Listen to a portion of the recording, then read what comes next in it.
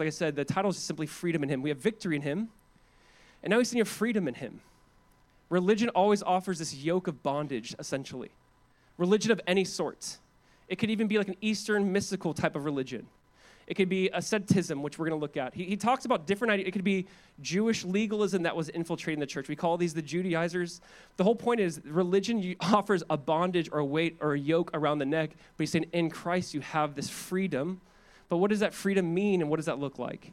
And so this book in Colossians, he really plays off of Romans 14, the book of Galatians. There's so much here. I will probably not answer every question you have regarding this, but I do think that Paul really gets detailed here, which is important for us to slow down and look at. These verses, you could say, this is what makes us different. You're like, why are there different denominations? This is a verse that it kind of explains. This is why we're not Seventh-day Adventists. This is why we're not part of the Church of God. Explains, I think, some specific belief systems that are different. So I want to read actually to you Galatians 5, verse 1. Here's what Paul says. For freedom, Christ has set us free. Stand firm, therefore, and do not submit again to a yoke of slavery. For you were called to freedom, brothers. Only do not use your freedom as an opportunity for the flesh, but through love serve one another. Paul is introducing this idea of freedom. We're free from sin. We're not free to sin. We're free from sin. He goes, use this freedom you have to love each other. So I want to look at freedom in him, and what does this mean exactly? So why don't we do this? Why don't we pray? Actually, let's read. We'll read and then pray. Let's do that. It's probably better to read the scripture first. All right. Colossians 2, verse 16. We're going to read it, and then we'll pray. Colossians 2, verse 16. Paul says, therefore, in light of all of it being nailed to the cross, therefore let no one pass judgment on you in question of food and drink, or with regard to a festival, or a new moon, or a Sabbath. These are a shadow of the things to come, but the substance belongs to Christ. Everyone say amen.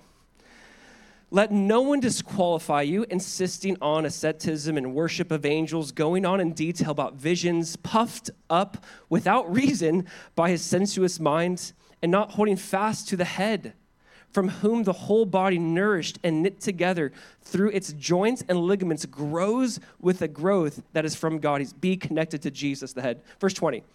If with Christ you died to the elemental spirits of the world, why, as if you were still alive in the world, do you submit to regulations? Do not handle, do not taste, do not touch, referring to things that all perish as they are used, according to human precepts and teachings. These have indeed an appearance of wisdom in promoting self-made religion and asceticism and severity to the body, but they are of no value in stopping the indulgence of the flesh. All right, let's jump into it. Let's pray. Father, we just want to say thank you so much for your word. It truly is a lamp unto our feet and a light unto our path. God, we thank you so much for Paul, for what you did in his life, for how you used him to reach the Gentiles. Lord, thank you. Thank you that we get to benefit from these teachings, from this message. Lord, we just ask that you would today speak to my heart, our hearts, help us come to you with just an open hand. Maybe we've been closed-fisted on some ideas. I ask that we come to you, Jesus, and say, Lord, not what I think, but would you speak, Lord? Would you bring clarity, Lord? And we just thank you. We thank you, Jesus, that everything we need is found in you. From victory to freedom, everything is found in you. That, as Paul said, that I, through the law, died to the law so that I might live to God. We want to live to you, Lord. And so we ask that you would just speak and move in your precious name. Amen. You know, the word freedom, obviously, is a very nuanced word and sometimes a tricky word. Like, what is freedom? And it's funny how my perception of freedom has changed in so many ways throughout the years. You know, when you think about being 16 years old and you got your license and you can drive, and when you think about that idea of like, I remember that is so free and like, oh, I can leave. I can get out of here. Like, I'm free. I don't know. It feels so good. And then you're like, you know, when you're 16, you're like, I just want to leave the house. I want to spend some money and have fun. I want to hang out with my friends. I want to get out of here. Right? And what discipline is you're going to stay home, can't leave the house, can't hang with your friends. Freedom was like, get me out of here. It's funny how what was once freedom to me, and what was once like losing my freedom is now like true freedom.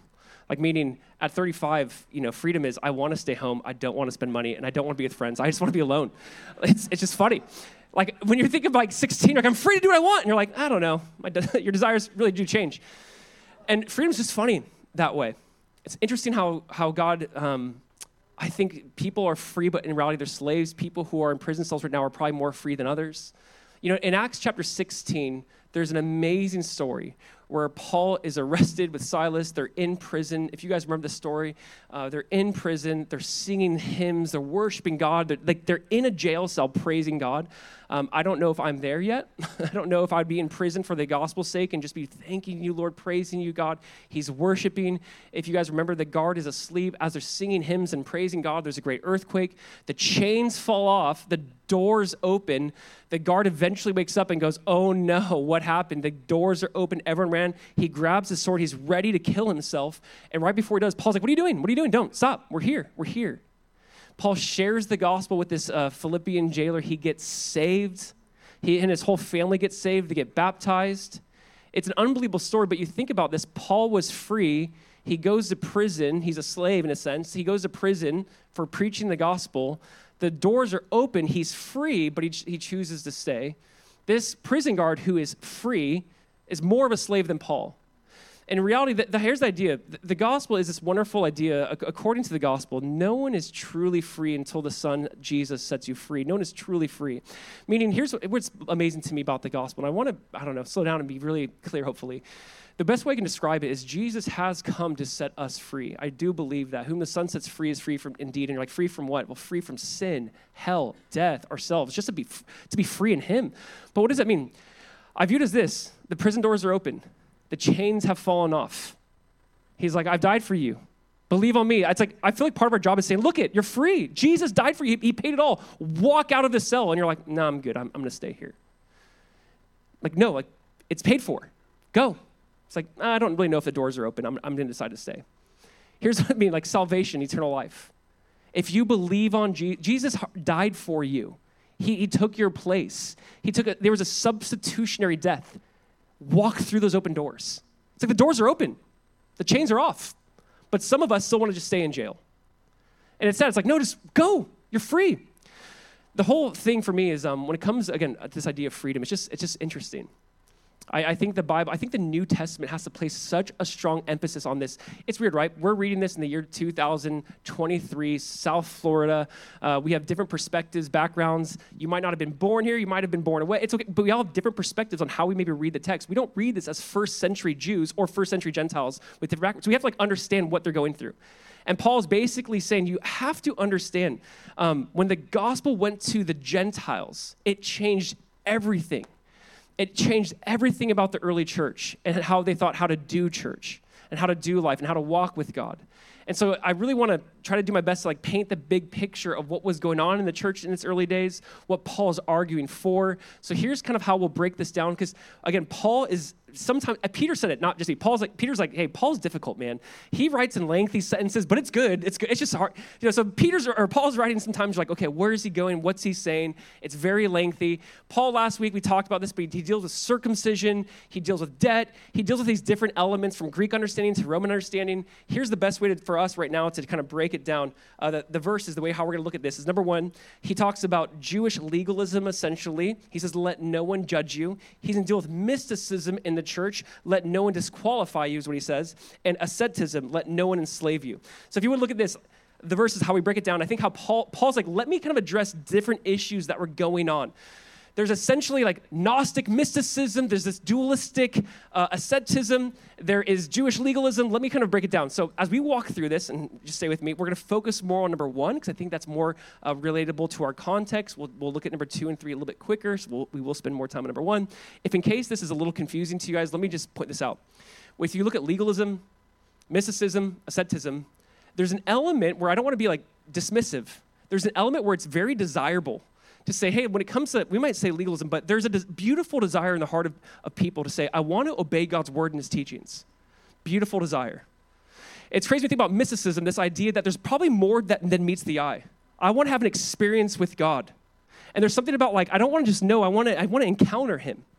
And when you think about asceticism, there's something beautiful about saying, I want to deny my flesh. I want to say no to certain things.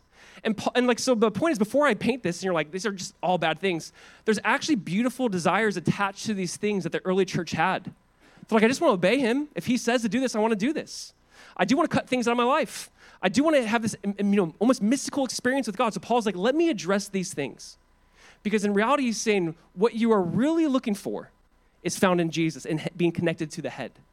So, I don't know if this is making sense. Are you guys with me so far? So here's the first one. We're going to look at verse 16 and 17 again. Number 1, legalism. He says, let no one judge you. Let's look at verse 16. He says, therefore, let no one pass judgment on you in questions of food and drink, or with regard to festival or a new moon or a Sabbath. These things are a shadow of the things to come, but the substance belongs to Christ. Man, these are some powerful, beautiful words. I want to just encourage you guys before I just dive right in. A lot of Paul's writings in the New Testament are dealing with these issues specifically. So what I mean by these issues, in this verse, in verse 16 alone, he points out 4 big things. We'll put it up here. What you eat or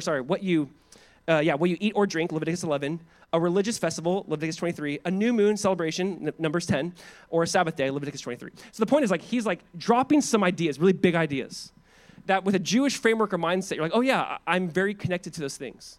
If you're a Greek or if you're a Roman living in Colossae and you put your faith in Jesus, you're like, I'm just brand new to this. And then there's people going around and saying, awesome, you believe in Jesus, that is so wonderful. Now you must keep the law, now you must keep the Torah.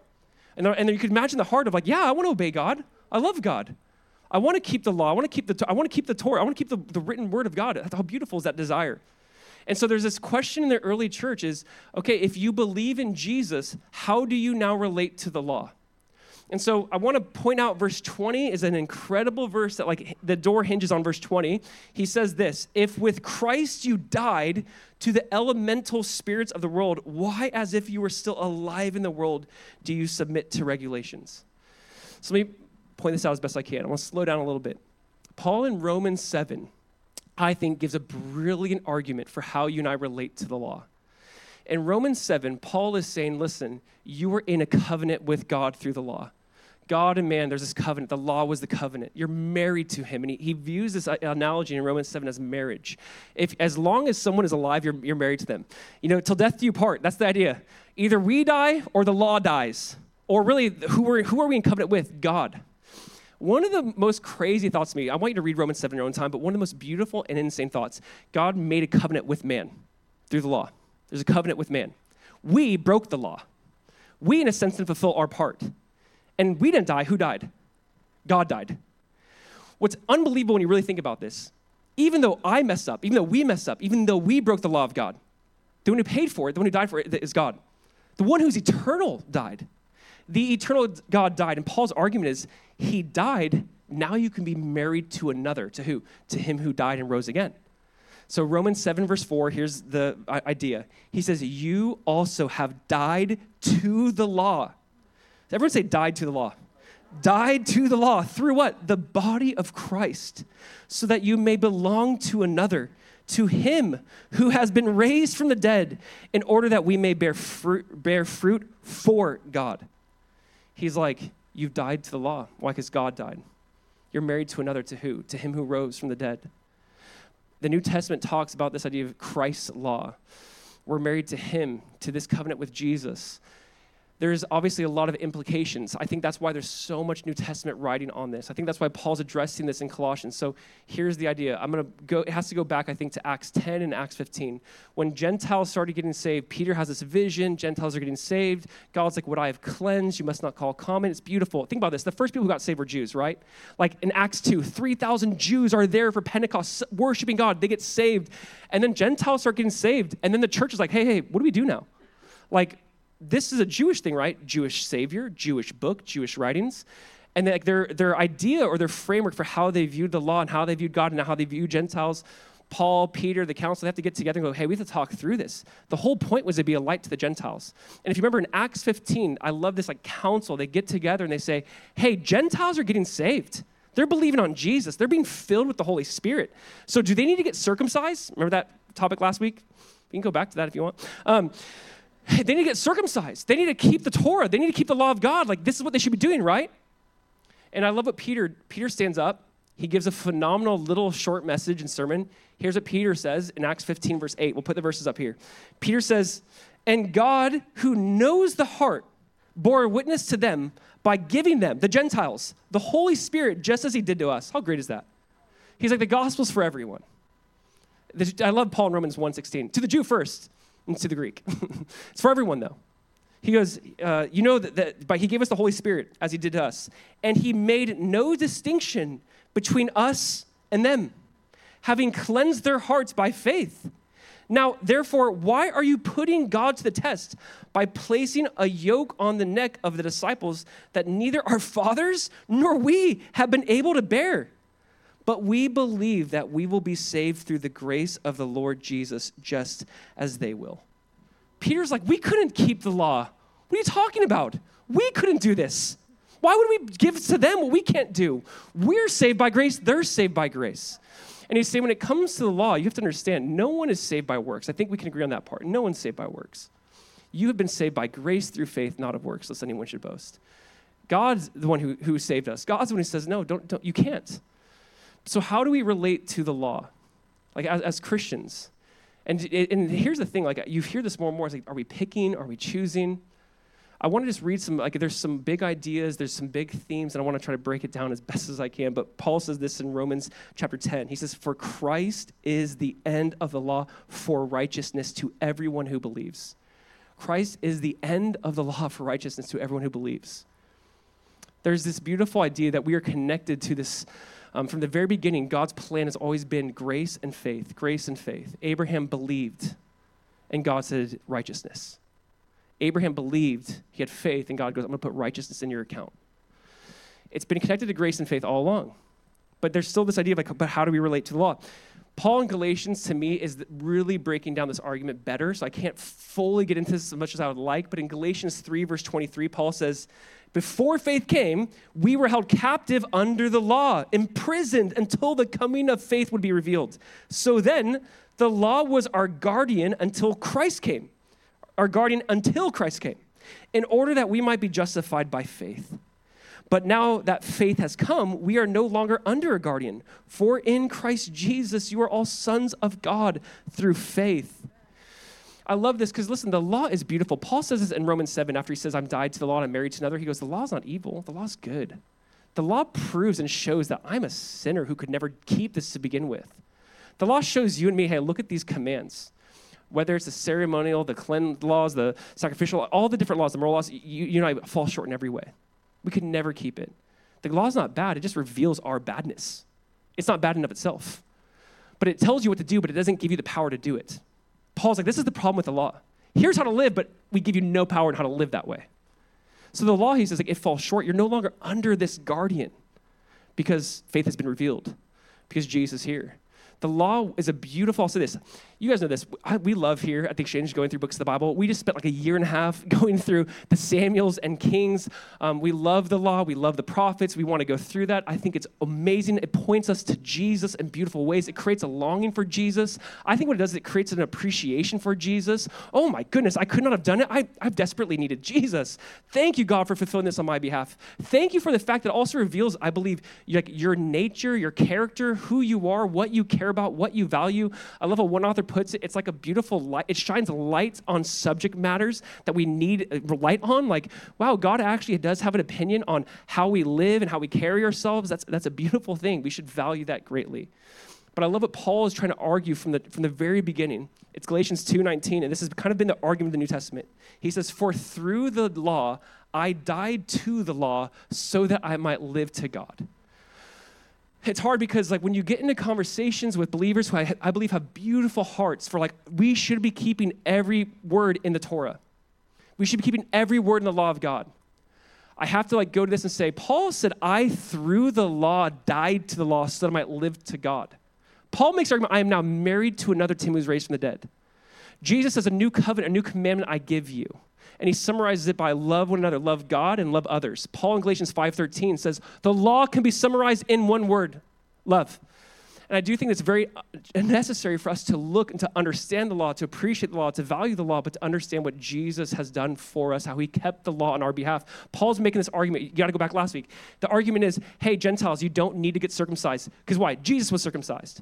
Meaning he kept the parts of the law you and I can never get. He kept all of it. So don't think, okay, now I believe in Jesus. Now I need to go do this. Now I need to live this way. He goes, it's been fulfilled in Jesus. Obviously, and this is where it gets tricky too, and I want to point this out. Jesus said it this way in Matthew 5. He says, do not think I've come to abolish the law of the prophets. I have not come to abolish them, but to fulfill them. You know, it's funny when you get into conversations about this with individuals. It's like, hey, Jesus didn't come to abolish the law. I'm like, I agree.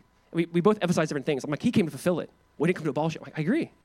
The law is not, he did not come to abolish it, but he did fulfill it.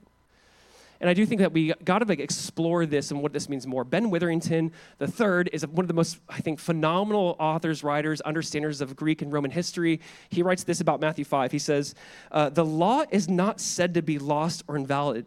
It is just that the fulfilled part no longer applies or acts as a norm in the dominion. A truth does not become less true simply because it is a timely truth as opposed to a timeless truth. You hear that? Thus, it is true, but only applicable to one age or covenant stage of God's people. This idea that it's a timeless truth, but it's also timely. With this conversation might not be that big of a deal. You're like, Josiah, why are you spending so much time on this? Here's the idea. I think there's a beautiful heart and desire for people to say, hey, I want to keep all of God's word. Like, if Jesus says it, I want to do it. I think that's a beautiful heart. Like, awesome. Yes. I don't want to devalue the law in any way, but I do want to look and say, thank you, Jesus. It is fulfilled. It's fulfilled. I am dead to the law, so I might be alive to God. I want to say, I so value that we look at it, study it, appreciate it, get insight into God, his nature, his character, how he works, how he does things. Beautiful. But thank you, Jesus, that you fulfilled it on my behalf. Think about this. The argument I had one friend was talking about this. He said, no, all of the Gentiles really wanted to become Jewish, so Paul's saying let no one judge you because they really wanted to be Jewish. No. They had no understanding of that. They had no background of that. The idea is here's these Gentiles getting saved and believing on Jesus and wanting to follow him, and then there's people going, hey, you also need to do X. Awesome, you believe in Jesus and it's like, do these things. And here's the thing. It's been fulfilled in Jesus. And with Jesus, in the argument the New Testament is making, you died to the law so you might be alive to God. He fulfilled it on your behalf. We're told to, as Jesus said in Matthew 28 in the Great Commission, to observe all the things he commanded. So let's observe all the things he commanded. Let's go to the teachings of Jesus. Paul calls that the law of Christ. I love what David Guzik says. He says, the point is clear. Days and foods, as observed under the Mosaic law, are not binding upon new covenant people. The shadow has passed away. The reality has come. So for the Christian, all foods are pure, and all days belong to God. Christians are therefore free to keep a kosher diet or to observe the Sabbath day if they please. There's nothing wrong with those things. However, they cannot think that eating kosher or Sabbath observance makes them any closer to God, and they cannot judge another brother or sister who does not observe such laws. We would say this, yes, beautiful. If you want to keep a kosher diet, awesome. If you want to observe Saturday as the holy day, the day, awesome. You have a right to. Like you have, and if you want to tie it to your Jewish, like our Jewish background, like beautiful. That is incredible. But we are not under that. Like find the value and the beauty of it, but we're not under that. And so that's the thing I love about this conversation, this topic. Like I also don't want to diminish those who say, I actually have like a conviction to live a kosher kind of like diet. Okay, great. Awesome. Do not assume, though, that you are more obedient and we are less obedient. That has been part of the conversation. I am closer to God now, or I am more obedient and you're just a disobedient Christian. I don't think you understand what Jesus has come to set us free from and what he died and what he brought us into. One more author who says this, he says, N.T. Wright said, the regulations of Judaism were designed for the period when the people of God consisted of one racial, cultural, and geographical unit and are simply put out of date now that this people is becoming a worldwide family. They were the shadows that the approaching new age cast before it. You think about the early church when it was birthed and people are getting saved, and it's Jews and Gentiles. This must have been so bizarre for like the Roman citizens who were more of a polytheistic culture. And here are these Jewish people believing in Jesus the Messiah. Here are these Gentiles believing as Jesus the Messiah. And you can imagine kind of the conversation going on. It's like, what is going on? These Jews and Gentiles are eating meals together. This is so pagan. This is so different to us. This is so foreign to us. Like, what is actually happening here? And if you think about it, this is fascinating. The Romans used to call the Christians in the early church, we were called atheists. Like, we were called atheists. Why? Because it was just so anti-religious to them. It made no sense. This guy named Dick Lucas kind of wrote this out, and he's like, imagine from this perspective what Christians must have been. These Jews and Gentiles coming together and saying, Jesus is our Messiah, and yet this is not like a cultural thing. This is a world thing. We're not becoming Jewish. We're becoming just followers of Jesus, Yeshua. But here's what this guy Dick Lucas says. I love this. He says, the Romans say, oh, you have a new religion. That's very interesting. Where is your temple? Imagine their perspective. Of course, you have a temple. And the Christian says, no temple. Jesus is our temple. Okay, where do your priests operate then, for crying out loud? We don't need priests. Jesus is our priest. No priests. All right, well, where do you offer sacrifices? Where do you do your offerings? Where do you do things so God will accept you? Jesus is our sacrifice, and we've already been accepted. What kind of religion is this? It's not a religion. This is the idea. It's just like this has been so foreign to their mindset. Like, what is going on here? He's basically saying, in Christ, everything you need is found in him. The law was just a shadow. The substance belongs to Christ. I love that imagery. It's like all of these were a beautiful, like a shadow of things to come, right? And you've probably heard it put in different ways, but like Jesus is the reality, he says. Jesus is the substance. It's really been about him from the very beginning. It is bizarre if you think about this, like today, now, because imagine I've been gone on vacation. Let's say I like leave my wife for like a few days, weeks, whatever. I come back home, it's been a while, and my wife like comes to me and like runs at me and then like hugs and kisses my shadow. And I'm like, what are you doing? Like, get up. She's like, no, I just miss you so much, babe. I'm like, I'm right here, that's my shadow. Like sometimes we miss the point. He's like, the substance is Jesus. Don't go to the shadow. He's fulfilled, the reality has come, he's here. This is the idea that he's bringing up. But here's the point. The point is not that, again, the law is evil. It's not. In fact, it's good. It reveals a lot. In fact, I think we can go to another extreme where we say, okay, we're going to live like anti-law. We're like, really, just kind of be a follower of Jesus and do whatever you want. I love what Tim Keller has to say about this. This is my last quote for this, and I'll move on. But he says this: the gospel is neither legalism nor antinomianism, meaning just free to do whatever you want. It critiques each one without falling into the error of the other. Yet it provides more moral rigor than legalism and more true freedom than antinomianism. It is no middle way. It is something else altogether. It's wonderful. It's crazy. If you've ever talked to people who think like, let me just do whatever I want, and that's freedom. Freedom means I do whatever I want. I love how the author of Hebrews describes that. Like, sin is ensnaring, and it really is delusional. You and I have all known that the more you kind of give into whatever you want, the less free you become. You think, I'm free to do whatever I want, and you live that way.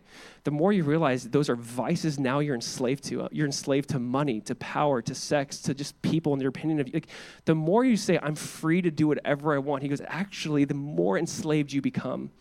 And so we have to see that's not necessarily free just from all boundaries, but free to the right ones. I love this. Sometimes, because we go to these extremes where it's like, okay, God, why does Jesus even tell us how to live? Why are there prescriptive verses that say, or imperatives, here's how you ought to live? Like, why even have that? It is funny, like, just even a basic way. If you're driving your car and there's no lines and there's no guardrails and you're on the freeway, like no one wants that.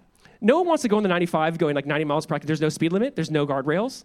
Or you're on a mountain and there's curves, and it's like, let's just remove all guardrails in these curves, these mountains. Like, no, I kind of like guardrails. Like, it's not there to steal your joy. It's there to give you more fullness of joy. God's word is never to steal your joy. It is to give you more fullness of joy. It's to give you life and life more abundantly. So if God says to do something or to live a certain way, it's not because he's some killjoy. It's actually because he wants fullness of joy in your life. He wants you to live. And so you have this idea of the church kind of saying, okay, that's awesome. Believe in Jesus, now live kosher. Believe in Jesus, now get circumcised. Believe in Jesus, now like fill in the blank. And the whole point is, no, those were just a shadow. Christ is a substance. Cool? Can we move on? Number 2 is this. Yeah, we good? Number 2 is this.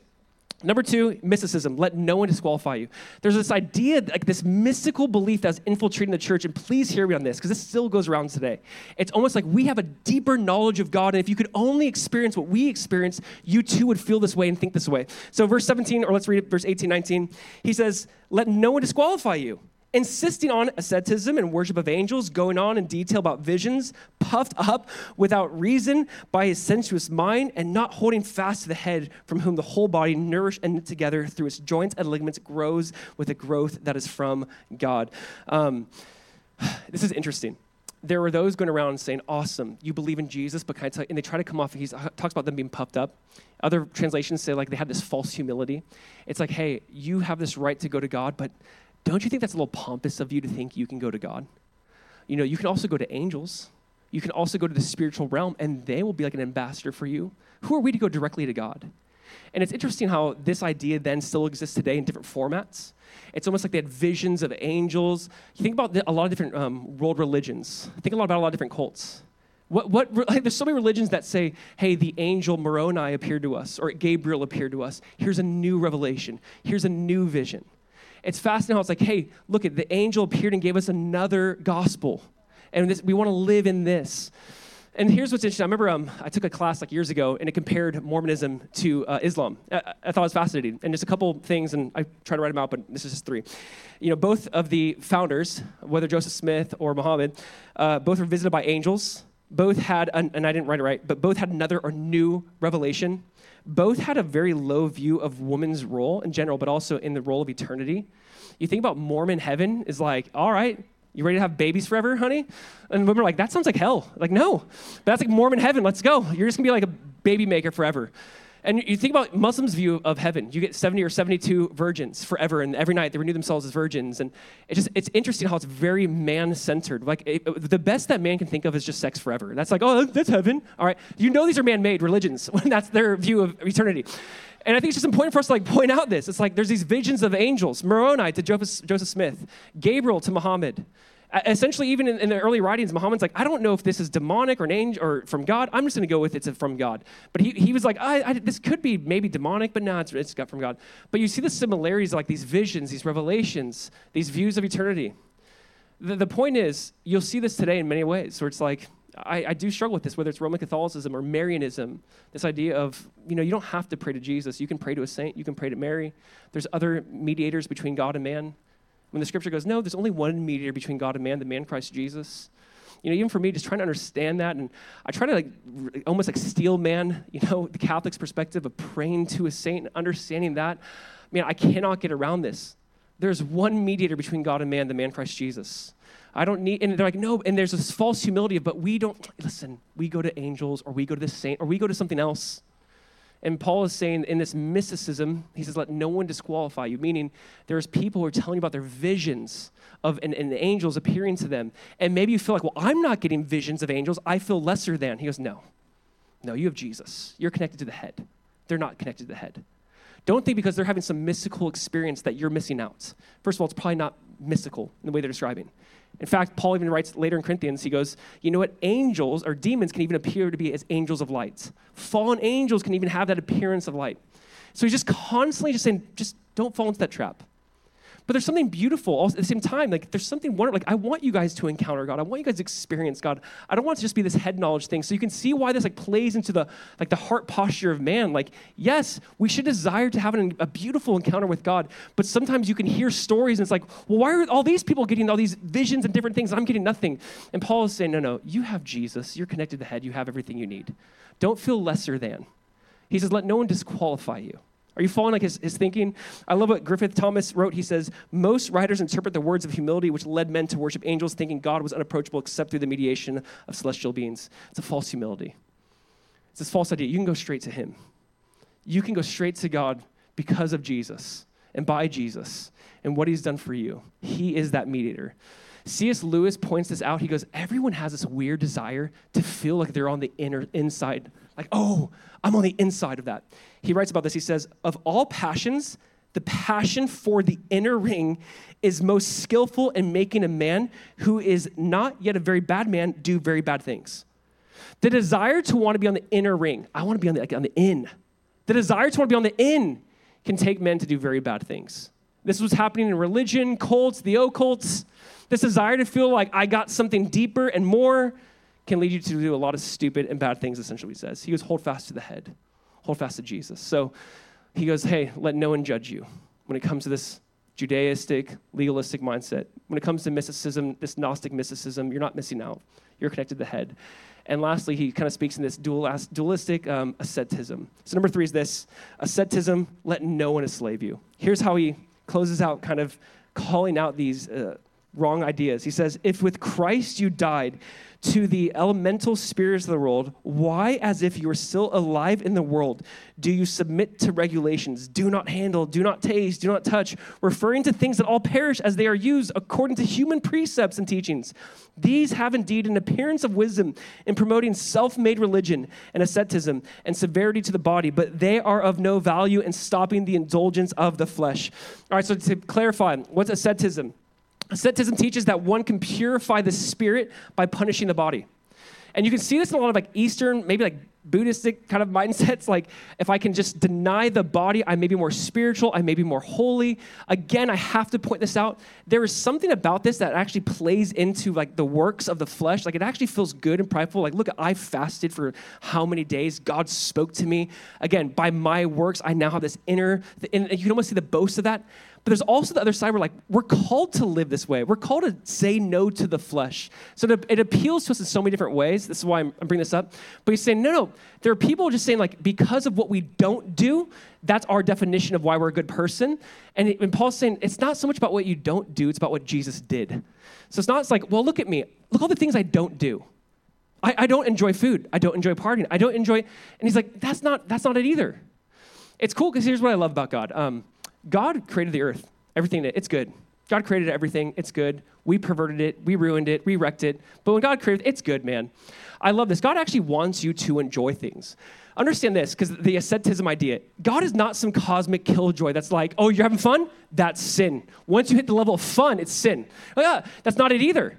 You know, I love Ecclesiastes because he actually speaks into this. Ecclesiastes 3, listen to this. This is our God. Ecclesiastes 3, verse 12. He says, I perceive that there's nothing better for them than to be joyful and to do good as long as they live. Also that everyone should eat and drink and take pleasure in all his toil. This is God's gift to man. God is not like, I just want you to stop doing anything that resembles. God's like, hey, you work hard. Work and enjoy the fruit of your labor. It's a gift. It's a beautiful gift. Now, it's not saying, again, this antinomianism, like, I'm going to now overindulge. It's not that either. I love it. It's not legalism. It's not antinomianism, as Keller says. It's not even in the middle. It's a completely different way of living. I'm just saying, God, I thank you that you created everything good. Sin perverted it. I want to enjoy you. I love how Paul says this in Corinthians, right? Whether you eat or drink, do all to the glory of God. I want to do the simple things and give you glory, give you praise. It's not so much about, like, don't do this, and now, therefore, because you don't do these things, you're more holy. Because the reality is we could stop doing everything and still have a wicked heart. The reality is you could say, I'm not going to do all these things, and your heart could still be far from God. When Jesus says this in Matthew 5, I want you just to hear this, and I want to end with this thought, but Jesus says in Matthew 5, verse 29, he says, if your right eye causes you to sin, tear it out and throw it away. For it is better that you lose one of your members than that your whole body be thrown into hell. And if your right hand causes you to sin, cut it off and throw it away. For it is better than you lose one of your members than your whole body go into hell. Okay, let's just think about this. In this teaching from Jesus, we would be a lot of limbless, eyeless, blind. Like we'd be a lot of but Jesus is saying something beautiful, which is when it comes to sin, be radical about it. When it comes to sin, like take it serious. You know, if we do take the literal translation, we'd have no hands, no eyes, no ears, like nothing. But Jesus is saying, hey, because the whole point is this: we cut off every part of us and still have a sinful, disgusting heart. It's not so much about just like cutting off these bodies. It's like God, and that's the whole point of Colossians. Remember, it's like circumcision is of the heart. What God has been after all along has been your heart. So you could fast and still fast for self-righteous reasons and be in sin. You could say no to some things that you should say no to, but to do it to feel prideful and feel like, look what I've done. And you still miss the point. Even our righteousness is as filthy rags to God. This is the idea. It's like, yes, there's a time and place for us saying we're going to deny our flesh, or we're going to fast, or we're going to be generous, like we're going to give, we're going to give these things away, do these things, but it does not make you more righteous. You have Christ's righteousness. You can't get more righteous than that. You can't give enough to be like, okay, now I gave so much, I'm more righteous than Jesus. You just can't get there. So this beautiful thing is everything you need is, Paul's point, everything you need is found in him. The victory you need, the freedom you need. Don't try to work for it. Don't try to feel like, look what I've done or accomplished, or now I'm closer to God, therefore. He goes, no, be connected to the head. Be joined to him. We can miss the point. I want to end with this last thought because this author named Kent Hughes, summarizes this passage so well. And I just want to respond by worshiping, but here's what he says. The answer to legalism is the continual realization of the grace of Christ. The answer to mysticism is an understanding of how profoundly we are related to Christ. You can't get closer than you already are to him. The answer to asceticism is the reckoning that we have died, been buried, and are resurrected with Christ. The answer is where it all began, at the foot of the cross. This is it. Just at the foot of the cross. We don't graduate that. We don't leave that. This is not an excuse to go do whatever you want. You've been saved by grace. Shall we continue to sin that grace may abound? God forbid. How can we who are dead to sin live any longer in it? This grace should radically change you, but the point is, it just brings you time and time again to the cross. Like everything, it just brings you, oh, God, I could not do this without you. Thank you for the cross.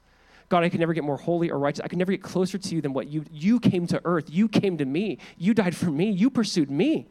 I can't be on the inner circle. I can't have a deeper revelation. Remember, the whole idea of the Gnostics, of the Judaizers, was this idea of you really want to be close to God? Do these things. Or you really want to have the pleroma, as the Greeks would say, you want to have this fullness. Believe these things. And he's saying it's found in Jesus. It's not found in those things. It's found in Jesus. It brings us back to the foot of the cross. I just would love to end by saying, Jesus, bring my perspective back to the foot of the cross. Church, what's the point of just studying this and like going, okay, I maybe agree, don't agree, whatever. Can we just go back to the cross? Can we just go back to Jesus and say, thank you, Jesus, that you've paid it all? Can we end our time on Sunday not just by saying, all right, that's the Bible study for today. Good luck this week. Like, no, can we just go, hey, we actually really just need Jesus and the cross and his death and his resurrection to be the things by which we see everything else? And can it be Jesus and his finished work and what he's done for me that I walk in that? I walk in his victory. I enjoy him in that way. I would just love to end our time together by just worshiping Jesus. Can we do that? I'm going to pray, invite the worship team up, and let's just worship. Father, we just want to say thank you. Thank you for your son, Jesus. Thank you for the fact, again, that the handwriting of requirement, the debt, was nailed to the cross. Jesus, we just want to say thank you that you are the head. We want to be connected to you. This is your church.